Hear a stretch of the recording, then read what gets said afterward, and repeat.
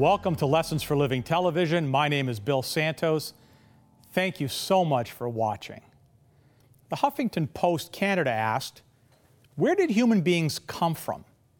Did we start as single cells millions of years ago and evolve into our present form, or did God create us in His image some 10,000 years ago?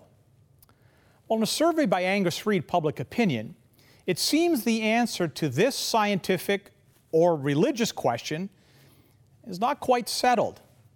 See, according to the findings, 61% of Canadians and 69% of Britons think that human beings evolved from simpler life forms, while just 30% of Americans agree.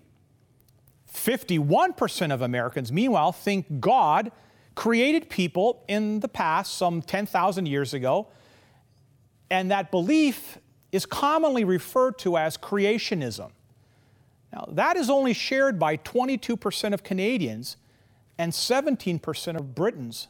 The remaining respondents, well, they just say we're really not sure. Across all three nations, Canada, the United States, and Great Britain, males were more likely than women to believe in evolution, while females expressed a stronger belief in creationism. Now, regional differences exist also for each belief. The Huffington Post cited these statistics. They said in British Columbia, 22% of the population believes in creation, while 62% believe in evolution. In Alberta, 48% believe in evolution, while 35% believe in creation. Manitoba, Saskatchewan, 54% believe in evolution, while 24% believe in creation. In Ontario, 60% in evolution, 24% believe in creation. In the province of Quebec, 71% believe in evolution, and 13% believe in creation. And in the Atlantic provinces, 58% believe in evolution, while just 27% believe in creation. Now, the Bible opens with this monumental statement. In the beginning, God created the heavens and the earth.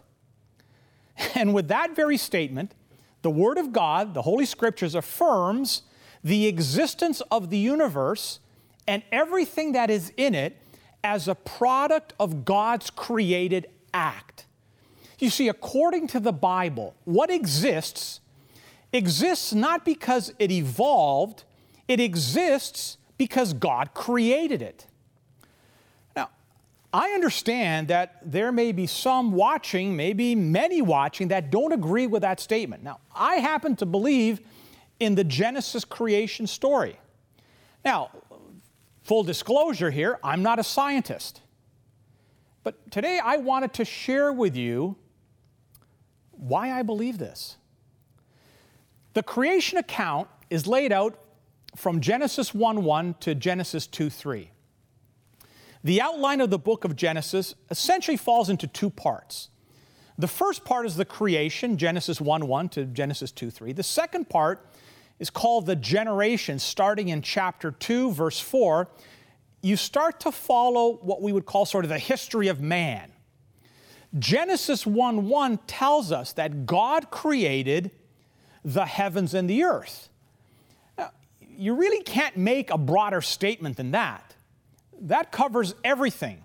That's a way of saying God created everything in the universe, everything that exists, whether you're talking about galaxies, or you're talking about solar systems, or you're talking about those things that are the farthest reaches of the universe in space, or whether you're talking about the smallest grain of sand. Everything, every law by which nature operates was created within the framework of this creation.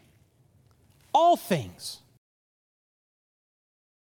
Now, when it says in verse 1, in the beginning God created, it uses the Hebrew word bada. C.F. Keel stated that when bada is used in the qual stem in Hebrew, as in Genesis 1:1, then, he says, it always means to create and is only applied to divine creation, the product of that which had no existence before. Now that means basically that the infinite God, the God of the universe, brought things into existence which were not in existence prior to this moment. The Latin says, creatio ex nihilo. Creation is out of nothing. That means there was no pre-existing material. Let me show you something we find here in Hebrews chapter 11 and verse 3. It says, by faith we understand that the worlds were prepared by the word of God, so that what is seen was not made out of things that are visible.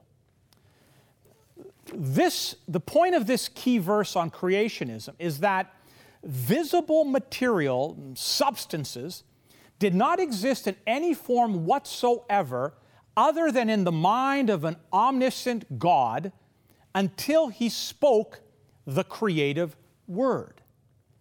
Now, according to Genesis 1, how did God create? What methods did God use? Well, if we go back to Genesis chapter 1 and verse 3, here's what we read. Then God said, let there be light, and there was light. So how did God do this? What was His method? The Bible says He spoke it into existence out of nothing. Raymond Sorberg noted, the Genesis record nowhere even hints that eons or periods of time are involved. Instantaneous action seems to be what the writer stresses. The 33rd Psalm, beginning at verse 6, says this, by the word of the Lord the heavens were made, and by the breath of His mouth all their host. For He spoke, and it was done. He commanded, and it stood fast. Romans chapter 4, verse 17 says, as it is written, a father of many nations have I made you in the presence of Him whom he believed, even God, who gives life to the dead and calls into being that which does not exist. You see? The Bible says creation is God calling into existence what does not exist. There was no pre-existing material, and nothing is in existence that God didn't create. John chapter 1, verse 3. There we read, all things came into being by Him, and apart from Him, nothing came into being that has come into being. See what it says? It says there isn't anything that exists that God didn't create. Now that's a very clear scripture. Now another point from Genesis 1 is that all creation began and ended in 6 days. Genesis chapter 2 and verse 2. By the seventh day, God completed His work which He had done, and He rested on the seventh day from all His work which He had done. You see, here the Bible says God created the entire universe out of nothing, from no pre-existing material, and He did it in 6 days. Now, verse 8 says there was an evening and a morning on day 2, and verse 13 says there was an evening and a morning on day 3, and it goes all the way down to verse 19. There was an evening and a morning, day 4, verse 23. There was evening and there was a morning on day 5, verse 31. There was evening and there was morning on day 6. It's just talking about 6 normal, common days, like we understand days to be. Now, Raymond Sorberg noted, the Genesis record nowhere even hints that eons or periods of time are involved. Instantaneous action seems to be what the writer stresses. Moses, who wrote the Genesis account, later recorded that the Israelites were to observe the seventh day, a literal day, as a Sabbath. The reason for being? For in 6 days God made heaven and earth, and the sea, and all that is in them, Exodus 20:11. Now, some have suggested that the earth gives an appearance of billions of years old. Well, that seems to depend on who's doing the observing. Scientist Walter E. Lammerts declared that, were it not for my belief in the truth and literal interpretation of the Genesis account, I would have great difficulty in believing that the earth was even 6,000 years old. Actually, from the strictly scientific point of view, most of the surface features of the earth give the appearance of being far younger. Now, the other observation is that even a new creation would have the appearance of age. Now, Henry Morris has spoken to this point, and he says, necessarily these created entities must, at the instant of their creation, have had an appearance of age. He goes on to say, this is most obvious in the case of Adam and Eve, who were created as mature individuals, but it must also have been true in the case of all other objects, both animate and inanimate. A global flood also could have impacted the accuracy to which one could date the earth. Evolutionist Immanuel Velikovsky admitted that if great catastrophes occurred on the surface of the earth and in the depths of the seas of more than a local character, then the time allotment involved in the so-called geological timescale is without validity. So how did God create? Well, He spoke it into existence. And He did it in 6 days, 6 literal days. Now, people say, well, what about the word day? Can't it mean something else? Well, it's plain that the old Hebrew word yom, it means day. It's used in the Bible to indicate a 24-hour normal day. Now, you may be asking, why would God take 6 days? Why didn't He create in 6 minutes or 6 seconds?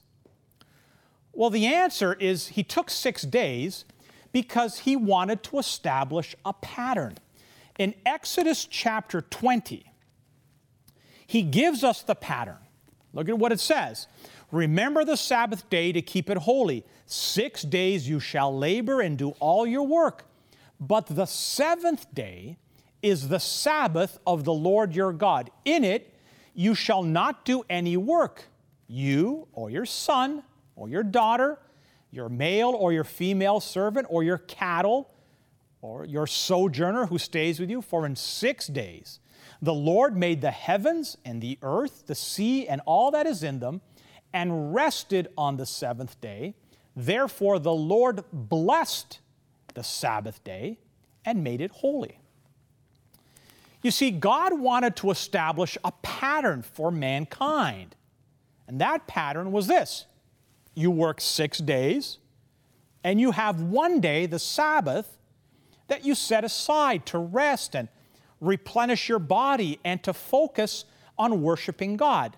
Now, if in fact it took God billions of years, then that pattern is ridiculous. Now, some may have suggested that the Genesis account of creation is poetry, and thus it can't be taken as a historical fact. You see, the style of the writing of Genesis is not consistent with Hebrew poetry. Noted scholar Edward J. Young commented.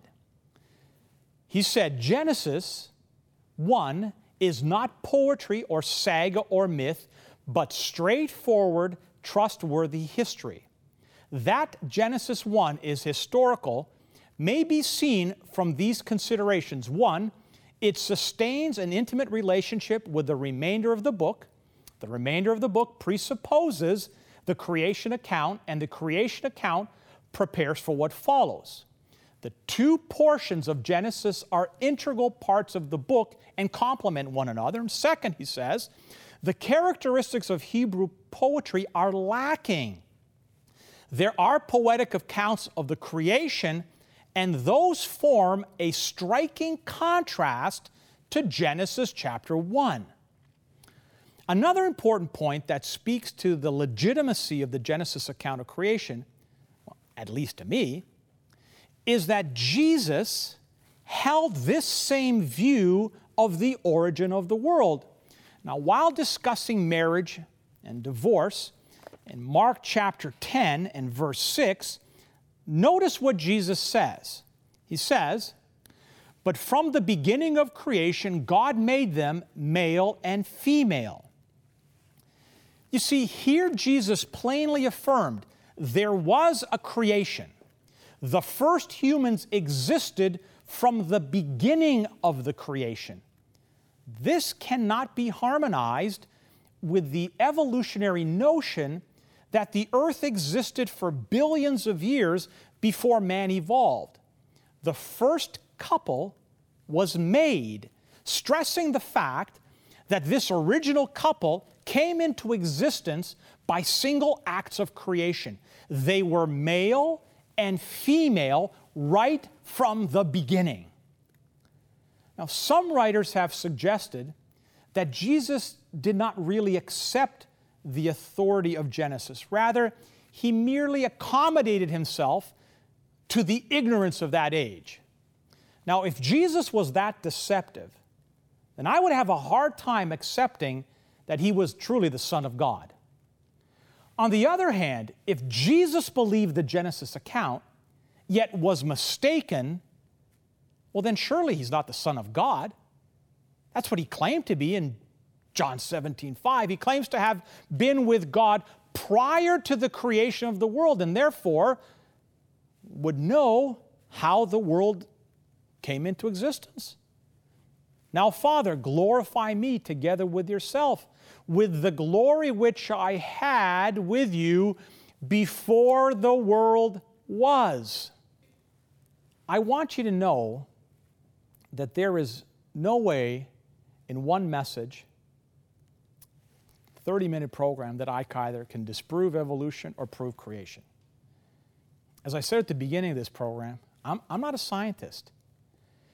But I think it's important to note that this debate is not between fact and faith. The debate is not between science and religion. The debate, for me anyway, is between faith in God and faith in evolution. You see, any objective observer has to conclude that whether you believe in the biblical worldview of creation or the evolutionary worldview of creation, you still have to have faith.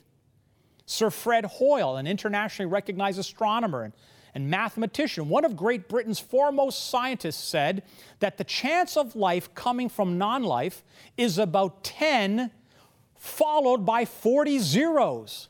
He says, a junkyard contains all the bits and pieces of a Boeing 747, dismembered and in disarray. A whirlwind happens to blow through the yard. What is the chance that after its passage, a fully assembled 747 ready to fly would be found standing there? You see, that takes faith. Now, you might be watching me thinking, so what if I want to believe in evolution? What's the harm? Whether we are the accidental byproduct of a random, purposeless process, or we have been created in God's image with the purpose by His design, what's the difference? What does it matter? The reason is this: it's important.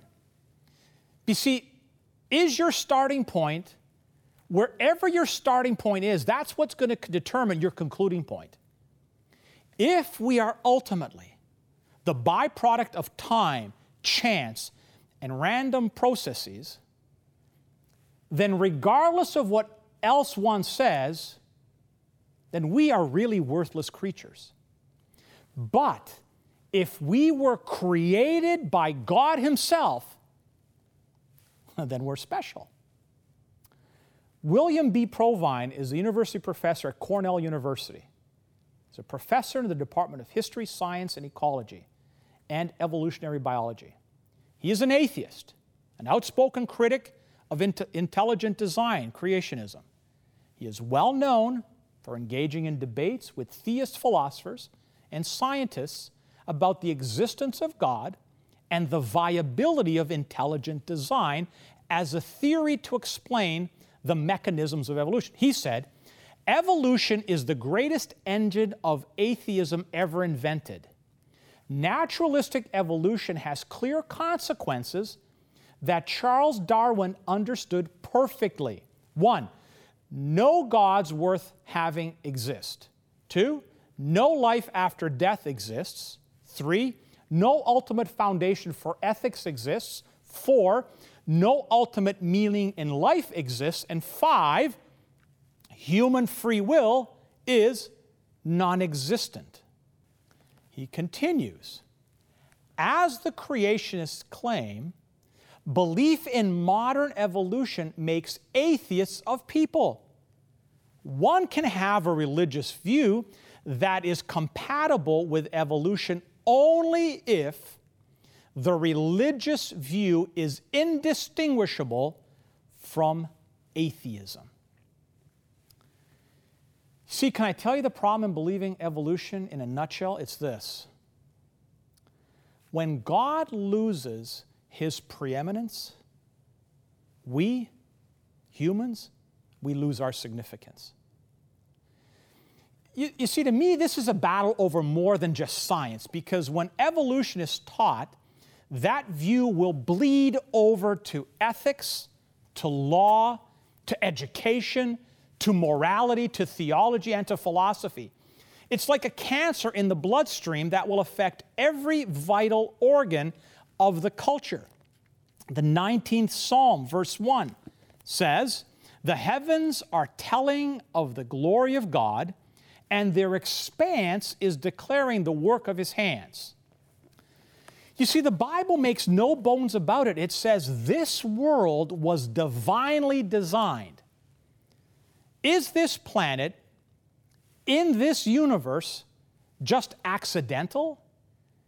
Is it accidental that the inexhaustible envelope of air, only 50 miles deep, has exactly the right density to support human life, or that water expands when it freezes while other substances contract, which makes ice lighter than water and keeps it floating on the surface?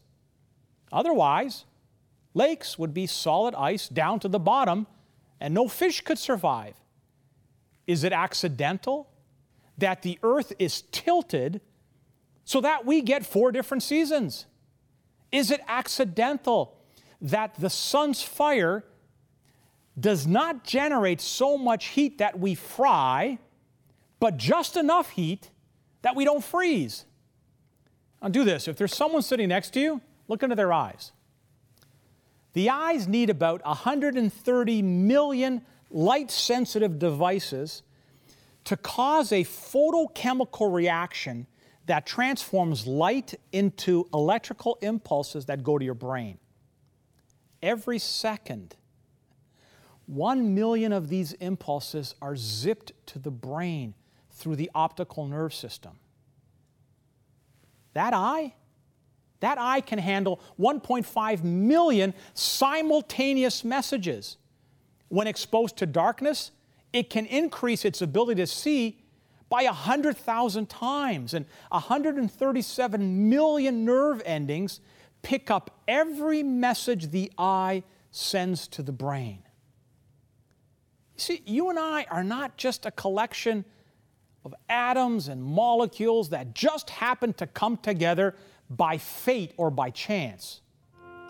We were born on this earth physically, that we might be born again spiritually, so that through faith in Jesus Christ, we can serve, know, love, and live forever with the God that created us. Let us pray. Our gracious God and loving Heavenly Father, thank you so much for loving us, for demonstrating that love by sending Jesus to die on the cross. Father, I pray for each and every viewer. May their faith increase. May they see you as the Creator, the Sustainer, and the Redeemer of life. Bless each and every viewer, I pray in Jesus' name. Amen.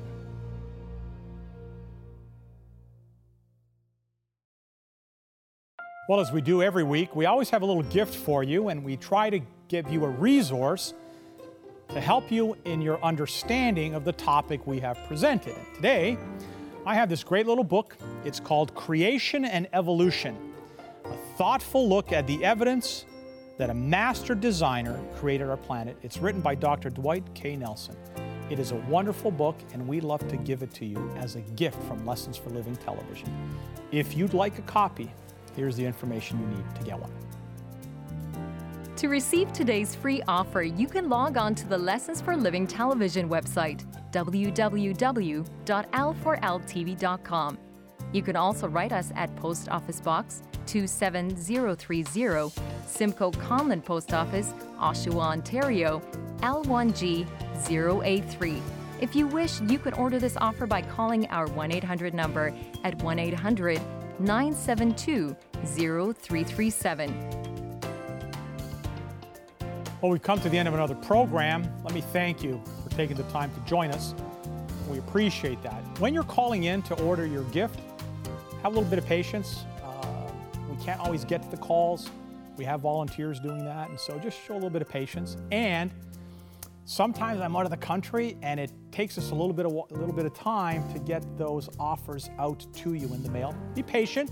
Don't hesitate to contact us and say, hey, listen, I'm still waiting on my gift, and remind us of what it is. We don't take offense to that, because sometimes we forget. We're a small organization that relies on volunteers in order to make this thing work. And so just have some patience, and we'll get everything out to you. Remember the websites, l4ltv.com, and let me introduce you to the Mission Now Canada website, missionnowcanada.com. That is the branch of our organization that does mission work, and we do mission work in the Philippines and Paraguay and different places. Check that out. If you've never been on a mission trip and you want to join us, come. If you'd like to donate to a special mission project, on the website you can find all of that information. On the l4ltv.com website also, there's a Donate Today tab. We appreciate your prayers, but we also would appreciate your financial support so that we can keep this ministry on the air. Well, we look forward to doing this again next time. I hope you will join us. God bless you. We'll see you back here real soon.